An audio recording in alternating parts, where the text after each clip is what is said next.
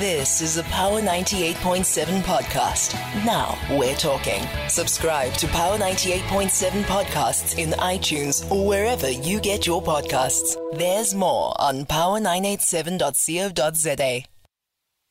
Let's get on to the story, Rek, which is things have escalated to quite a serious situation. Some may argue it has been like that for quite some time. I'm talking about the situation that's been playing out in northern Mozambique, where we now have casualties. The town of Palma was attacked earlier this week in what was being described as a three-pronged assault by rebel fighters, which was launched just hours after Total, the French oil and gas company, announced that they would resume work on the multi-billion liquefied natural gas project there. We know that over the weekend there were reports of that South African government was now considering sending in special forces to Palma to evacuate several South Africans believed to have been trapped or held hostage by the Islamist insurgents who overran that. We also now know that there has been confirmation of a South African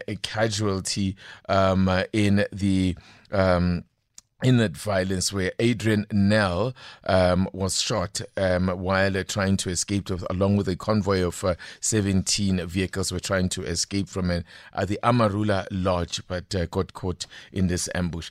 I have on the line the mother of a South African that was caught up in that battle, Meryl Knox, joining us on the line. Good morning to you, ma'am, and thank you very much for talking to us. Morning. And of course, we have to say, firstly, condolences to you on your loss. Thank you. It sounds as if it's been quite a desperate situation where you have basically felt very helpless. I mean, how did you even manage to get information about the situation that your family were in? Your husband and your two sons, I believe, were out there in northern Mozambique. What was the level of communication you had with them? I mean, did you have a sense of that they were in trouble? Yes, I definitely knew they were in very bad trouble. And communication was very difficult. I had to join a local Cabo Delgado WhatsApp group to get some of my info. The manager in the office in Joburg managed to get info from a DAG. And yes, we were just watching our phones constantly for any news to come through. And how long had this been happening, I mean, this situation, before you actually got news about the death of Adrian? I mean, how many days had this fighting been going on? How long had they been under siege? Yes, I was informed by a friend on Wednesday afternoon at about 5 o'clock that there had been an attack on the town of Palma. And then I battled to get hold of my husband and sons on their cell phones. So there was no coverage, I believe. And then my husband phoned me at about 9 o'clock that night from a satellite phone. On the from Wednesday? the hotel. On Wednesday, yes. Yeah. And then fortunately, my youngest son's cell phone, he would switch it on every now and then and send messages that they're still okay and waiting to be evacuated. The reports say there was a convoy of 17 vehicles that was trying to make an escape from this lodge.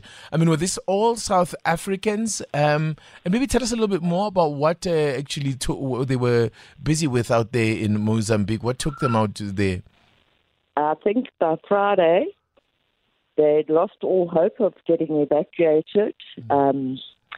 The hotel was surrounded by these insurgents, and the army seemed to have disappeared. The only backup was from DAG, the private security group, with their helicopters, and which I believe they also had problems in refueling and getting back there to try and fight the insurgents. And I think later on that day, I read on the local WhatsApp group that they were to try and make a run for it, because that was their last option before these guys got into the hotel. And that wouldn't have been a good scenario. As we know, these people are very bad. What work were your husband and your sons doing out there? They were building an accommodation camp. Right. And you did reach out to the Department of International Relations and Cooperation. It must have been quite disheartening to hear them say that there's not much they can do because it's dangerous in there, apparently, they told you. Yes, absolutely. I managed to get hold of a lady there on Thursday, and she was helpful with giving me email addresses to email some other people. And she told me that there wasn't anything they could do because nobody was sort of being able to get anywhere near there, as the gunfire was too bad. Sure. And now... also because they were relying on information from Mozambique too. Meryl, has your husband and have they been able to make it, and your other son, have they been able to make it back home with the body of Adrian? That is going to happen in the next day or two.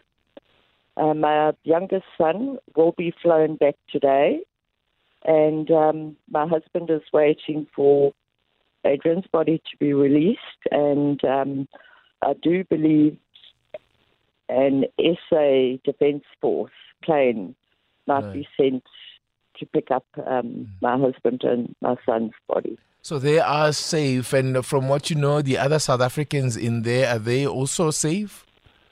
I heard yesterday, because when we started trying to contact people to find out more information on Friday night, we went onto Twitter, and suddenly we had all these people contacting us.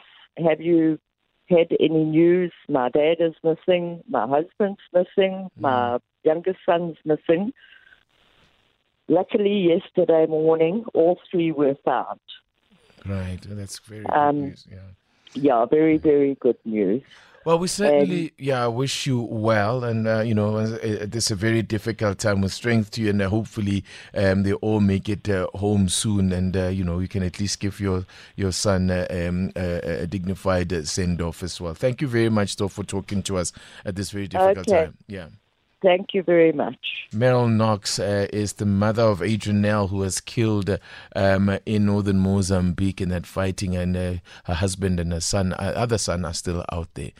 You've been listening to a Power 98.7 podcast. For more podcasts, visit power987.co.za or subscribe wherever you get your podcasts.